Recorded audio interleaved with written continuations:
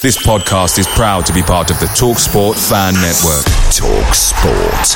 Powered by fans. The TalkSport Fan Network is proudly supported by McDelivery, bringing you the food you love. McDelivery brings a top-tier lineup of food right to your door. No matter the result, you'll always be winning with McDelivery. Order now on the McDonald's app and you'll get rewards points delivered too. So that ordering today means some tasty rewards for tomorrow. Only via app at participating restaurants. 18 plus. Rewards registration required. Points only on menu items. Delivery fee and terms apply. See mcdonalds.com. The TalkSport Fan Network is proudly teaming up with 3 for Mental Health Awareness Week this year. Beyond the pitch, beyond the results, we're here to connect fans, getting them to embrace the highs and lows of supporting your club, because we're not just fans, we're a team. With 2 in 3 football fans having struggled with their mental health, we understand that life off the pitch can present its own challenges. That's why we're committed to ensuring you have the tools to stay connected with your friends and fellow supporters. Take a moment to connect with your mates. A simple text or an open conversation can make a world of difference. And if they don't respond right away, don't hesitate to follow up. Let's all take a moment to talk more than football. Hello, welcome to another edition of That Millwall podcast. Something a little bit different today. I've been given creative license on my own. The reins are fully in my hands, so we'll see how this goes. I'm joined by Tom from the Borough Breakdown podcast. Hello, Tom. How are you? Hey, mate. Yeah, not too bad. Not too bad. Yourself? Yeah, not too bad. Not too bad. Looking forward to Saturday. Tonight's episode something a little bit different. Obviously, we're joined with a view from the opposition for the fixture on Saturday. We'll be talking all things Middlesbrough. The game hopefully should be a good game between two good sides. Tom, How are things from a Middlesbrough perspective? Probably on a high at the moment. Yeah, still all pretty good. I think we had a bit of a knock in the FA Cup last week. Got absolutely hammered by Brighton, but to be fair, we tried to play, our new brand of football, and Carrick said after the game we could have set up in a different way, park the bus to try and get something from that game. But he said trust in the process and kind of continuing to play our way long term was more important. But up until that point, we've been doing great recently. It's only really Burnley where we have had a bit of trouble in the Championship, I think, and the rest of the time it has been, it's been entertaining to watch, which as Borough fans we're not too used to be totally honest. But been entertaining to watch, and we've been getting results as well. We've been from 22nd when Carrick took over all the way up to 5th now. So yeah, we're still absolutely riding the wave and still on a real high at the moment. I'd looked beforehand, and as I say, I think 7 wins from 10 in the league since Carrick's taken over. Obviously, I think you guys come to the Den just before the appointment, or obviously completely different side. Then what is it that's changed? Is it the process as you touched on, or anything other than that? Yeah, I mean, I think there's quite a few changes, but kind of really what you're looking at is tweaks, and I think Michael Carrick would say the same thing. I don't know if you've seen there was a viral video which I think Sport Bible picked up on a couple of weeks ago, where it was someone on TikTok kind of really breaking down Borough since Carrick came in, and he was saying, we've kind of changed all this stuff. We're showing Barcelona styles of play times and stuff like that. It really, I think that's over exaggerating what's happened, because we were a possession based team prior under Chris Wilder. The main thing is the change in formation. We've gone from that 5-3-2 that Chris Wilder's so famous for to kind of a 4-2-3-1, but kind of an asymmetrical version of that, which I'm sure any Football Manager players who are listening will appreciate. But it is kind of like that though. We've got Ryan Giles as our left back, who's probably one of our main sources of creativity, and in fact he is the top assister in the league at the moment. But then you got Riley McGree over on the left hand side of midfield, which anyone kind of like looking at just the formation on a sheet of paper would be thinking we're playing Riley McGree at left wing. We're not. He's kind of playing as like a Roman number 10 over on that left-hand side and waiting for the Ryan Giles overlap. But what that's doing is allowing us to kind of play the three at the back that we were kind of doing anyway, with Tommy Smith moving inwards from the right-hand side. We've gone to a two in midfield now with Johnny House and Hayden Hackney. And Hayden Hackney's really only came in after Wilder had gone. Leo Bergovich brought him in, and Carrick's continued on with him. But he seems to be getting better with every game, really. And then I think the main man you guys will have heard a lot about will be Chuba Akpom in the number 10 role. Top scorer in the championship so far, which I think when he was playing for us a couple of years ago in one of the COVID seasons, I can't remember which one because they all kind of like blend into one. No one would have expected that from him. He missed quite a few sitters in those seasons, and we weren't really surprised to see him go out on loan. But he kind of came back in at the start of the season because we had a lack of attacking options. Wilder wasn't too happy about that quite publicly. Brought Chuba Akpom back into the fold. He got a goal fairly quickly after that, and then he's been a mainstay in the team really since then.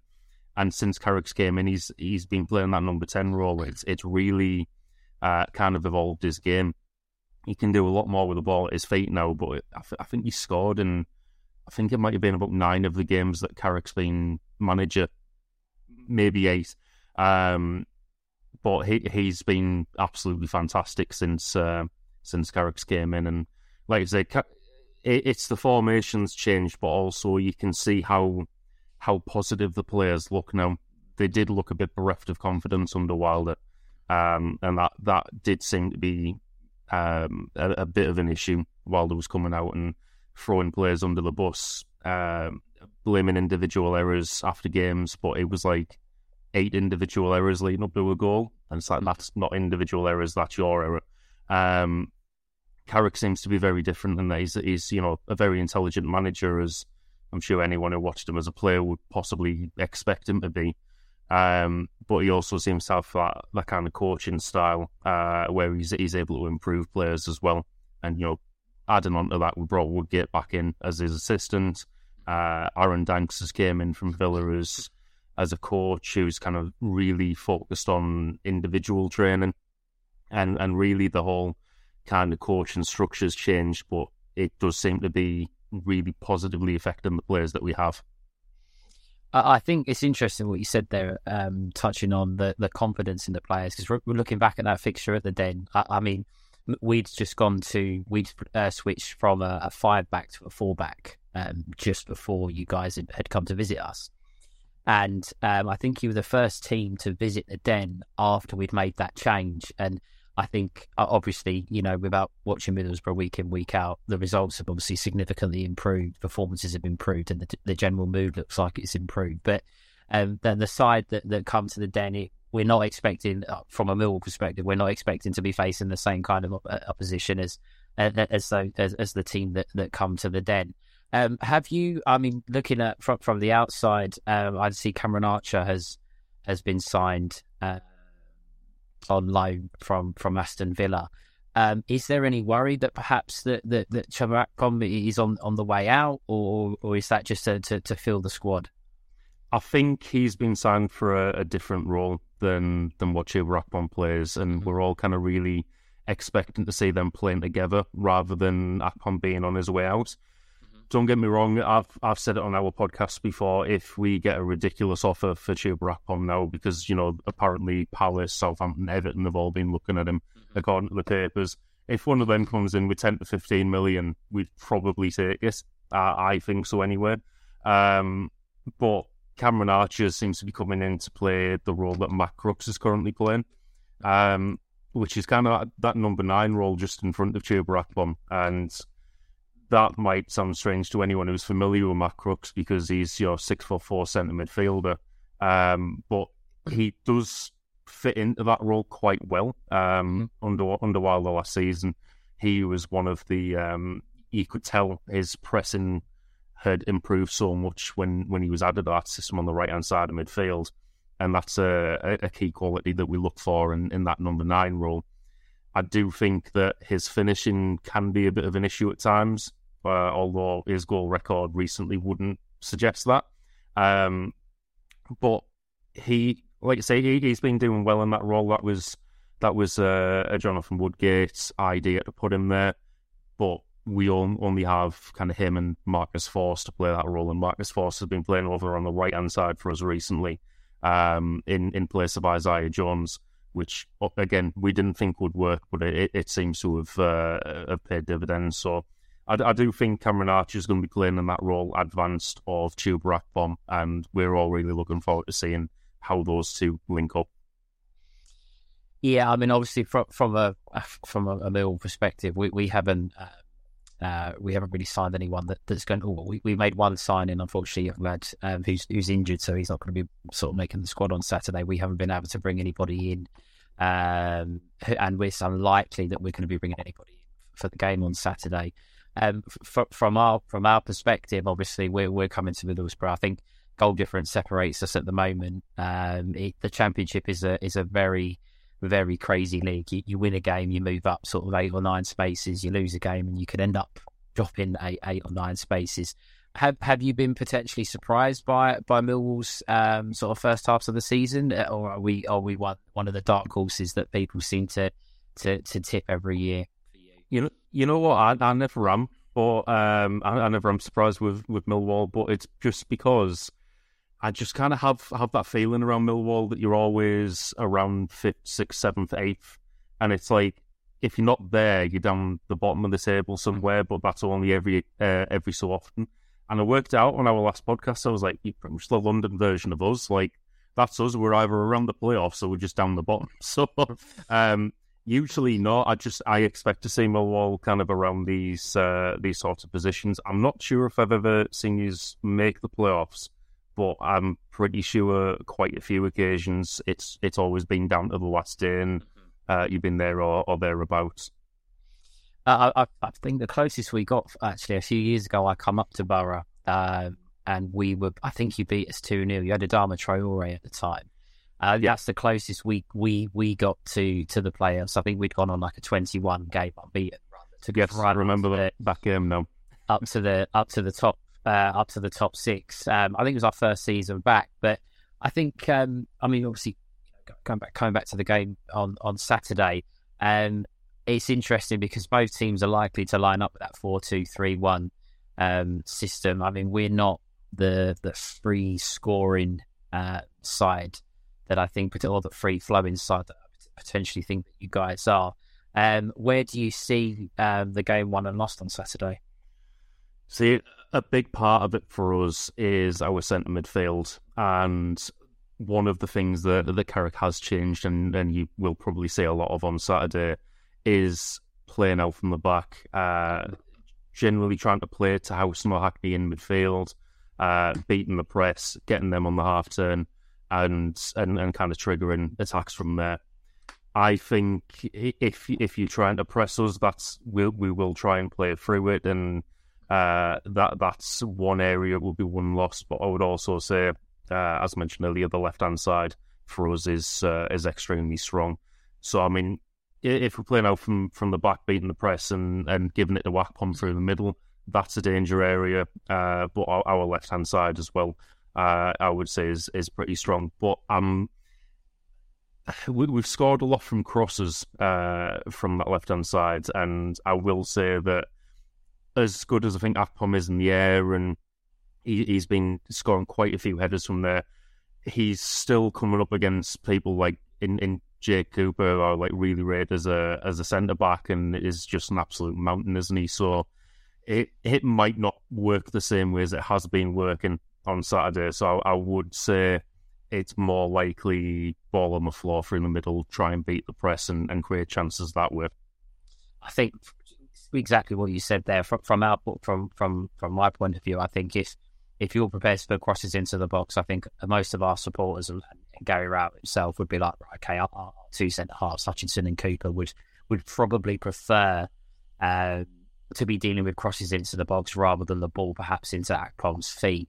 I think from our point of view, at our midfield too, it's likely to be George Saville and Billy Mitchell. Billy Mitchell's probably been our standout player this season. He's been very, very good, young player, come through the academy and really makes us tick. So I think we will try to stop the passing out from the back. We've done it successfully to Watford, both home and away. We got right at them and stopped them trying to play out from the back. So I think it's going to be quite interesting. I think, as I said earlier, I think there's a lot of clubs that are potentially looking at this year as the year to make the top six. Obviously, at the start of the season, if I was probably to ask you this question, you probably would have been hoping for a top six finish. I'm assuming that hasn't changed. Do you think you can make the top two, or is it realistically now a top six push? I think top two is gone at this point. I think it's Burnley and Sheffield United to lose, unless one of those teams absolutely bottles it massively.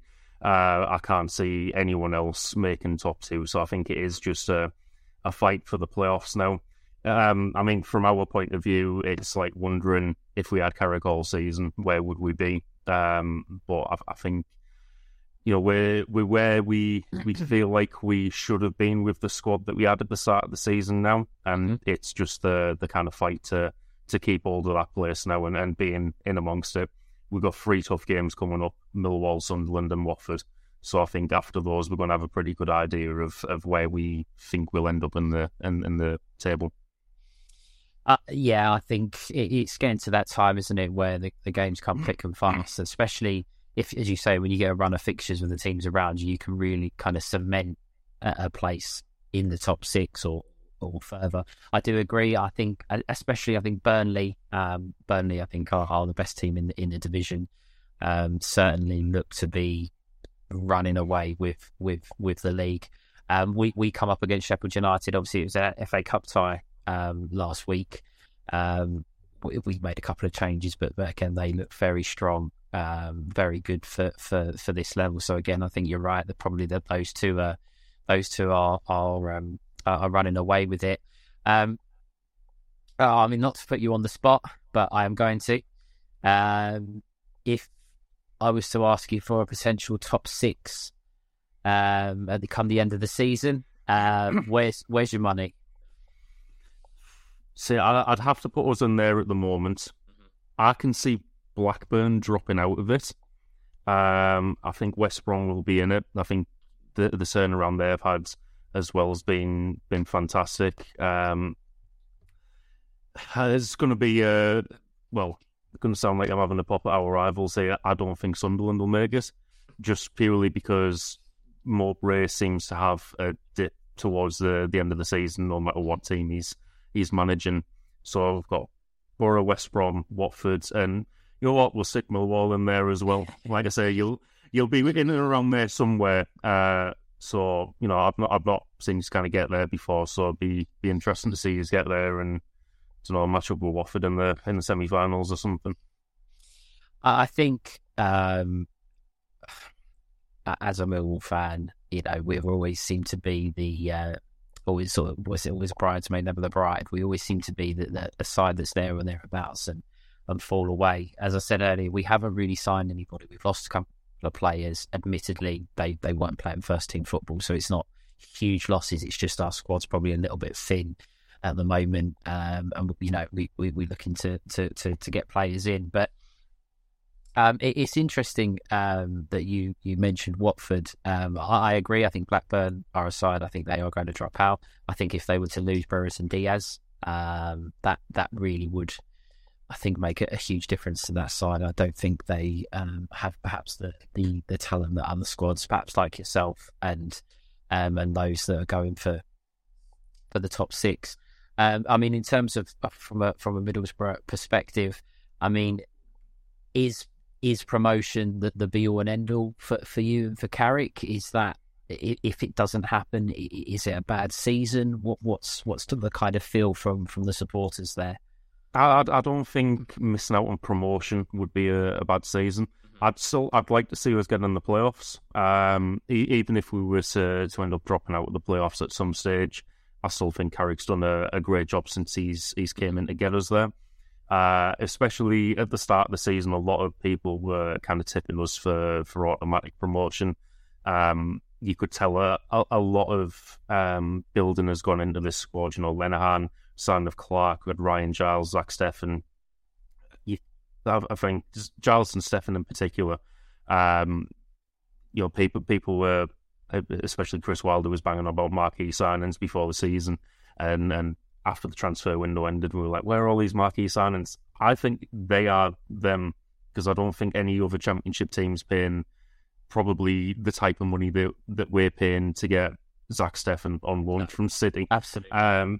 So yeah, I mean, I think that was a bit of a kind of reality check for some of our fans. But I think this squad was assembled in the pre-season with the aim of at least getting the top six. So that would be a successful season for me.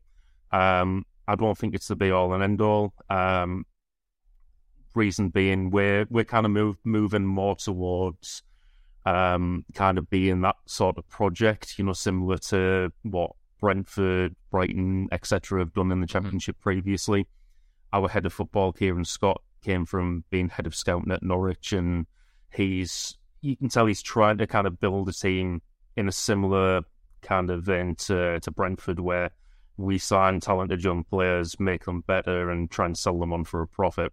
I think this pre-season was really the start of that when we sold Jed Spence and Marcus Tavernier for big sums to the Premier League. So going into next season, I think the building of the squads would kind of just pick up pace, and we'd be looking to improve on that season next season. And it's always more fun when you build a squad, you win the majority of the matches, and you're automatic promotion. You don't have to worry about the whole nerves of going to Wembley for us, because we never win there. But yeah, it's just kind of when something's being built and you're along for the journey, it's a lot more fun to watch. So, you know, as good as I would be to see us get to Wembley and lose again, I wouldn't think it's kind of the end of the world. I would just think, you know, we're going to build on something next season and then come back better. So what you're saying, if Mill do make the playoffs, we want to be facing Middlesbrough in the playoff final, because you're the side. I mean, our record at Wembley, to be honest, isn't great either. So, we've only had one final win, and that was the Millennium Stadium when you know that was being used instead of Wembley. So, yeah, I mean, I went to the old Wembley to watch Darlington versus Peterborough as well. I was supporting Darlington that day, and they lost as well. So maybe I should just stay away. No, well, as I say, I mean, Wembley was a sort of a second home for us. We made back-to-back playoff campaigns twice. Lost 1-1 both times. We've made FA Cup semi-final appearances, so we've got a lot of experience there. But I think for us, from a fan's perspective, I think this is the year we need to be making the top six. This is the year, I think, the football in the Championship has changed from what it was 5, 6, 7 years ago. I think it's so open. It's so congested. There's lots of teams that are I wouldn't... Picture the scene. All of your mates around, you've got your McNugget share boxes ready to go. Partner this with your team playing champagne football. Perfect. Order McDelivery now on the McDonald's app. There's nothing quite like a McDelivery. At participating restaurants, 18 plus, serving times, delivery fee and terms apply. See mcdonalds.com. The TalkSport Fan Network is proudly teaming up with Free for Mental Health Awareness Week this year. We understand that the journey as a supporter isn't always smooth sailing, but rest assured you're not alone. There's a vast network of fellow fans who share your passion and may be experiencing similar challenges. Honesty is key in any relationship. If your friend asks you how you are feeling, tell them honestly. If you're going through a difficult time, let them know. Opening up about how you are feeling can really make a difference. After all, they are your mates for a reason. Let's all take a moment to talk more than football. Without being disrespectful to individual players, but I think a lot of teams are quite evenly matched most weeks. I think there's lots of clubs like us. I think Sunderland, obviously, rivals of yours, ride at the wave of the promotion from League One. I don't necessarily think us and Sunderland and Luton are perhaps the best teams in the division, but we're making the most of the opportunity that's kind of being given to us. I mean, is there any fear of the Michael Carrick wave potentially, that coming to an end, or is it something that you can just see going from step to step to step and just continue to move forward? See, I'm not sure. From my point of view, there's always that fear that it's going to drop off no matter which manager it is. I didn't know what to expect with Michael Carrick when he came in. To be honest, that appointment for me, out of the names that were linked, I was kind of like, okay, what's he done? What's he got to offer? Like, there was a lot of unknowns going into it. I do think that he's doing an amazing job. I really like, his philosophy, the way he manages. I was just listening to his pre-match press conference earlier, and just such a calm kind of demeanour. And when I was watching us against Brighton on Saturday, one of the things that we're noticing a lot of now is, he asks advice from his coaching team, which I don't think Wild did too much of, or was seen doing too much of in his stint in charge.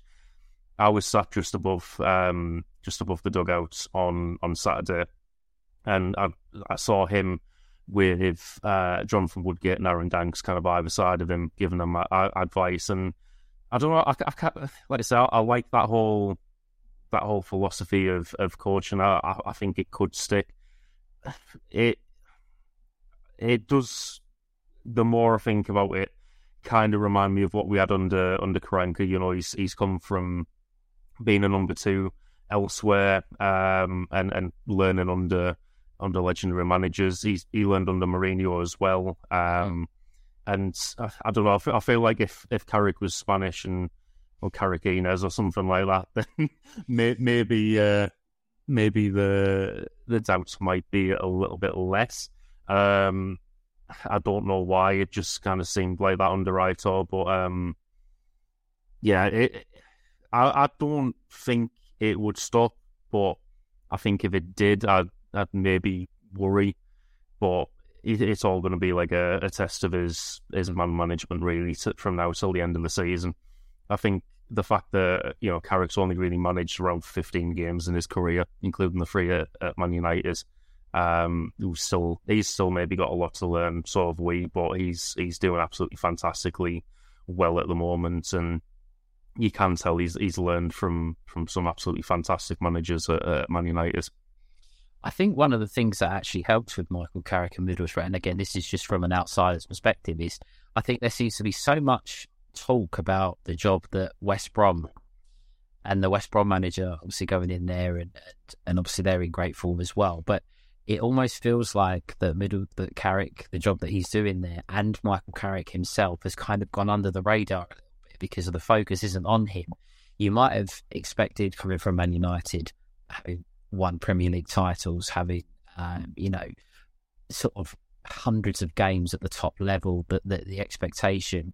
But it seems to me that he's just gone completely under the radar. He's gone in. He's playing the way he wants to play football. And I think, as I say, I think the West Brom manager, and I think that what's going on at West Brom has kind of done you guys a bit of a favour, because no one's really talking about, and I don't mean that disrespectfully, but everyone seems to be talking about how good West Brom are doing and this, that and the other, especially other sort of Championship fans. But you guys have just gone, right, well, we'll do our thing and we'll see where we end up. To be honest, it's interesting to hear that, though, because, like, as you can expect, we're probably all in, like, a Middlesbrough bubble.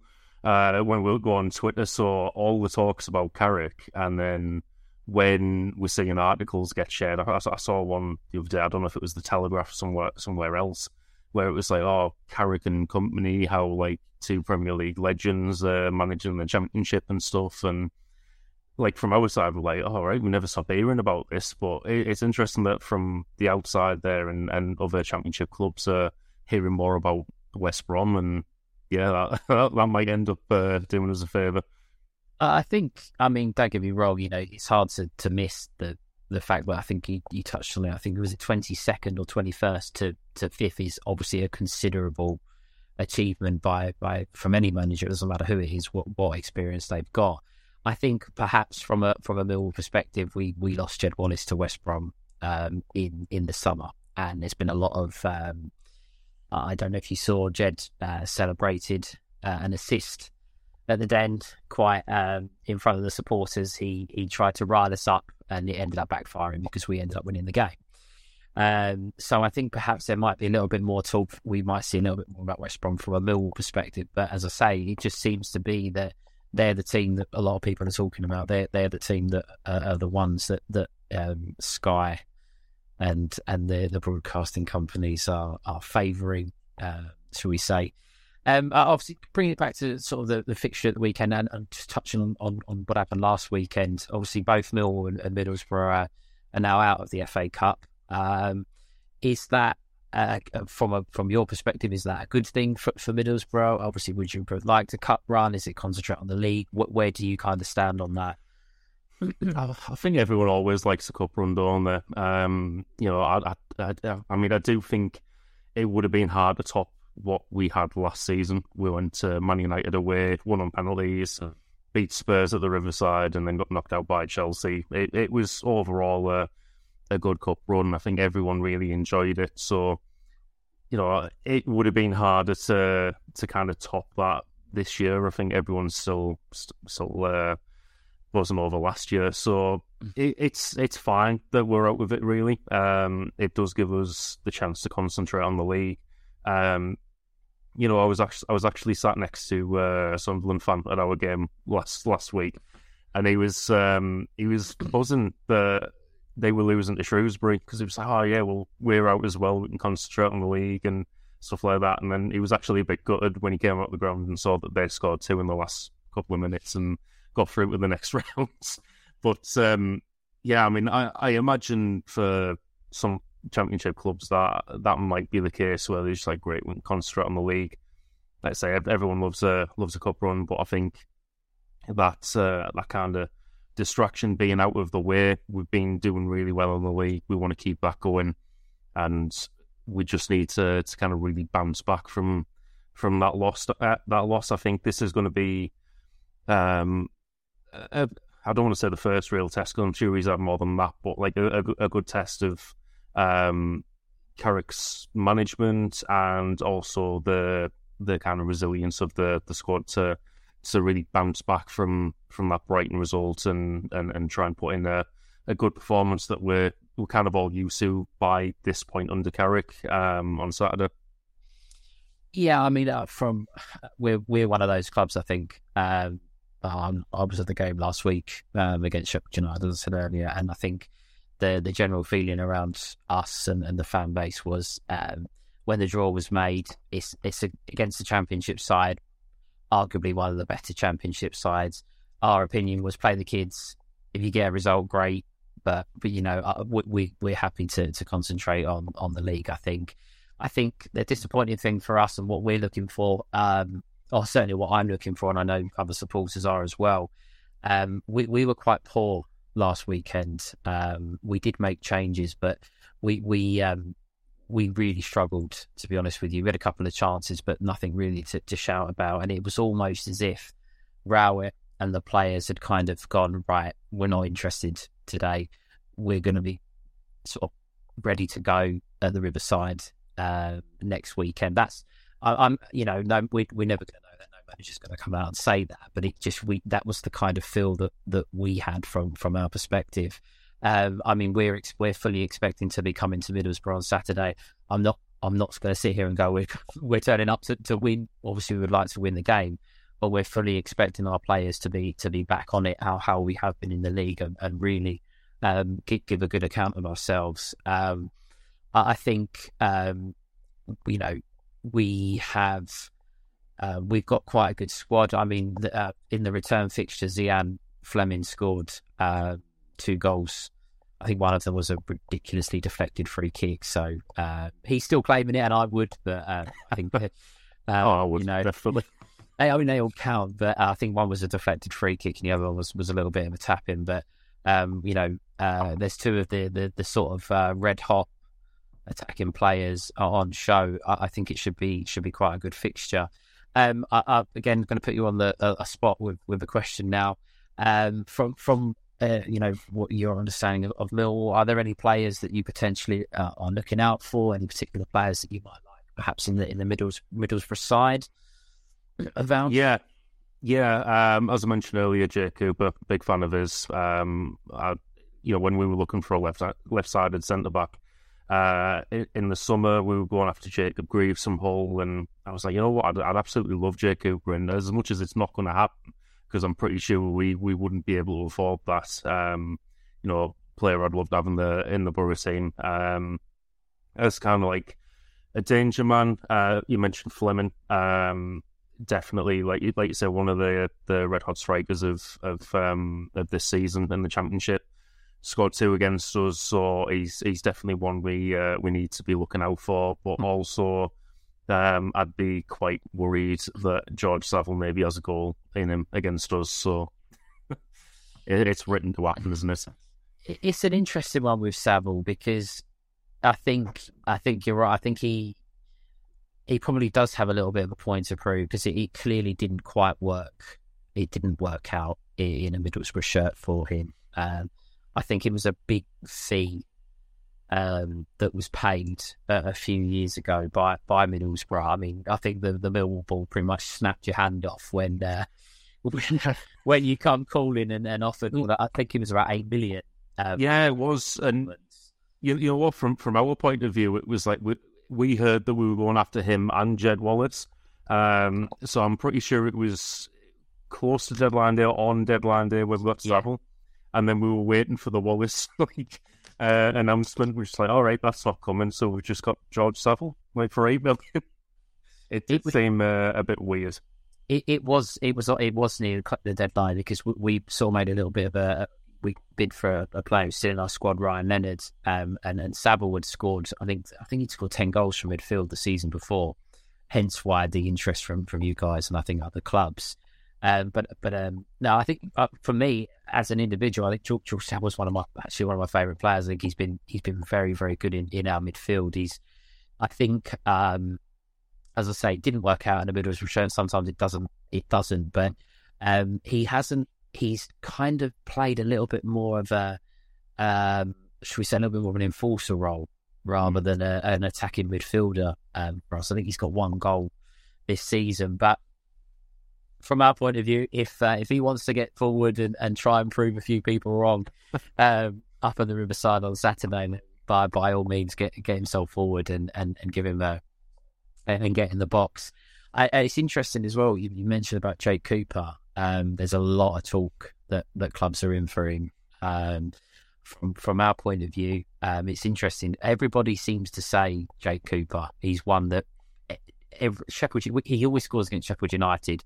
They always say that they'd love to have him in their team. He's one that lots of people sort of tout to as a good player. Believe it or not, from a Millwall perspective, we often say when Sean Hutchinson plays with him, he looks better. Without Hutchinson in the side, Cooper seems to be a little bit shaky. So it would be interesting if he was to secure a move to see if it would work out elsewhere. But his aerial threat from corners and set pieces, he's obviously, I think he's 6'6". He stands out like a thumb. He's one that you can't really miss. I mean, in terms of the game on Saturday, bringing it back to Saturday, I'm assuming you're going to go with a Middlesbrough win. Is that your prediction for the game? What can I get a scoreline out of you? It is, yeah. So I always predict us to win if we're at home. Away is a bit of a different story. It's always one where, like, if you can't see it, you're always kind of worried about what the result is. But I always have a lot of confidence when we're home, even if we're playing really poorly at that point, I'll still predict us to win. So I'm going to go 2-1. I think his will get one, and like I say, I expect it to be George Saville. I don't know why. Just like I say, it's written. So I'm going to go 2-1 Borough. And I'm assuming Archer, expecting Archer to go straight into the first team. Is that likely to be? Not too sure, to be honest, because he didn't start against Brighton, and during the press conference, Michael Carrick was a bit coy on it, kind of saying that, it could happen. We'll just have to wait and see. So I don't think we'll be making too many changes from Brighton. And unfortunately, one of those changes against Brighton was enforced. Darrell Lenihan's out with an injury at the moment. Yes. So he's been ruled out for Saturday. We've got Paddy McNair in centre defence who, to be honest, I don't rate in centre defence at all. I think he's much better in midfield. So that worries me a little bit. But I think if we were to make one change, it would be Crooks out for Archer. And just while obviously bringing it back to kind of a Millwall perspective, it's interesting. We spoke a lot about Michael Carrick, a little bit about Chris Wilder as well. It's interesting what you said about Wilder being, not potentially using his coaching staff around it, having that kind of stubbornness about him. Gary Rowett, obviously in the Millwall dugout, has often had his critics, a lot of critics. Other former clubs he's been at, sometimes with Millwall supporters as well. What's your sort of opinion on Rowett as a manager, as an outsider? I mean, obviously, I don't think he's never really had anything necessarily soon with the Middlesbrough setup. But what do you make of him as a Championship manager? Yeah, I mean, I think we've been linked with him a couple of times when I've been looking for managers in the last few years, but it's never got any higher from than a 20-1 shot, really. So it's never looked like that was close, but I've always rated him, to be honest. I thought he did a good job wherever he's been. He did seem to kind of disappear for a little bit, and now with Millwall doing as well as they are, it just to me seems like it's back to what I expect from Gary Rowett, really. I do, like I say, I think he's a good manager, and would always kind of associate him with clubs around the playoffs. It's interesting because, as I say, I think Rowett has he very much had the fan base very divided at the start of the season. I think, as I say, just before you guys come to the Den, we were in a really bad run of form. I think we dropped about 16th or 17th, and he was adamant he was playing a 5-back. He wasn't going to change. This is what the squad he built. This is what we're going to go with. And I think there was a little bit of pressure from the fans, pressure from the board. I mean, me personally, I think he's doing a terrific job. I think it's unfair to compare him to perhaps a Michael Carrick who's come in and obviously done tremendously well. But I think on Saturday it's two managers at very different ends of their managerial career, especially in the Championship. Obviously, with Rowett having quite a lot of experience and Carrick having coaching experience, as you touched on earlier. Obviously, from a Millwall perspective, I am gonna go with a Millwall win. I say that for gritted teeth because away from home it really is a bit of a licorice all sorts. We went to Watford on Boxing Day and had, I think, 23 efforts on goal. But the away game before that, I think at Sunderland, we played very well in the first half and then absolutely fell apart, and they tore us apart in the second half. So I think it's very difficult to know what to expect from us. I always, as I say, I always, like yourself, I always back my own team, but as I say, through gritted teeth, I would say 2-1, but I think stopping Akpom and Giles down the left-hand side, I've seen a bit of mainly highlight packages, but that threat that you guys carry down the left-hand side is a big it's going to be a big ask to stop. I mean, our right back Danny McNamara has admirers from the Premier League, and I think he's up to the challenge, but he's really going to have to. He's really going to have to step it up a little bit, I think, to be able to stop you guys down the left-hand side. And just as I say, finally, are you going to the game on Saturday? I am, yeah. I season ticket holder. But I'll also be selling our fanzine outside the ground just before we start. Not related to the podcast or anything like that. It's just something I do. But yeah, if any Millwall fans are listening and want to say hello, I'll be out there and buy a fanzine. There'll be. I mean, I'm led to believe by Mickey, who usually runs the show, that there's some of the Millwall players potentially listen to the show. Not mentioning any names, but there might be one that you mentioned earlier, potentially listening in, waiting to look for you in the crowd if he scores his goal that you seem to think he's going to get on Saturday. But I'm sure any Millwall fans that are, unfortunately, I can't make the game on Saturday, but I'm sure that many Millwall fans listening will look out for you, and those that collect sort of the programmes and things will go and say hello. For any Millwall fans, obviously, that have an interest in other clubs in the Championship, obviously check out the Borough Breakdown podcast. Obviously, links and everything will be on Twitter and YouTube. So it's always interesting to get different views and aspects of supporters and other fans from up and down the country, especially in the build up to the game on Saturday. From us, obviously, at the Millwall podcast, this will be going out on I believe Spotify and YouTube tomorrow. I think it'll be going out as a podcast the early hours of the morning, and then everything will go out in the afternoon. As I say, I've been given the reins this evening at very short notice. I was expecting to be joined by potentially a couple of our unusual regulars, but I've gone from panelist to host. So hopefully those that have been listening in have enjoyed the show. Obviously, it's been great to get a view from the opposition, and obviously great to have you on, Tom. Thank you very much for your time. Looking forward to the game on Saturday. I would wish you good luck. I will wish you good luck, but I hope you're on the wrong side of the game on Saturday. But thank you very much for your time. Cheers, bud. Thank you very much. And as I say, this has been That Millwall Podcast. Check us out on Twitter, Instagram, and as I say, all the show will go out on YouTube and Spotify tomorrow. Thanks, guys. The TalkSport Fan Network is proudly teaming up with Free for Mental Health Awareness Week this year. We understand that the journey as a supporter isn't always smooth sailing, but rest assured you're not alone. There's a vast network of fellow fans who share your passion and may be experiencing similar challenges. Honesty is key in any relationship. If your friend asks you how you are feeling, tell them honestly. If you're going through a difficult time, let them know.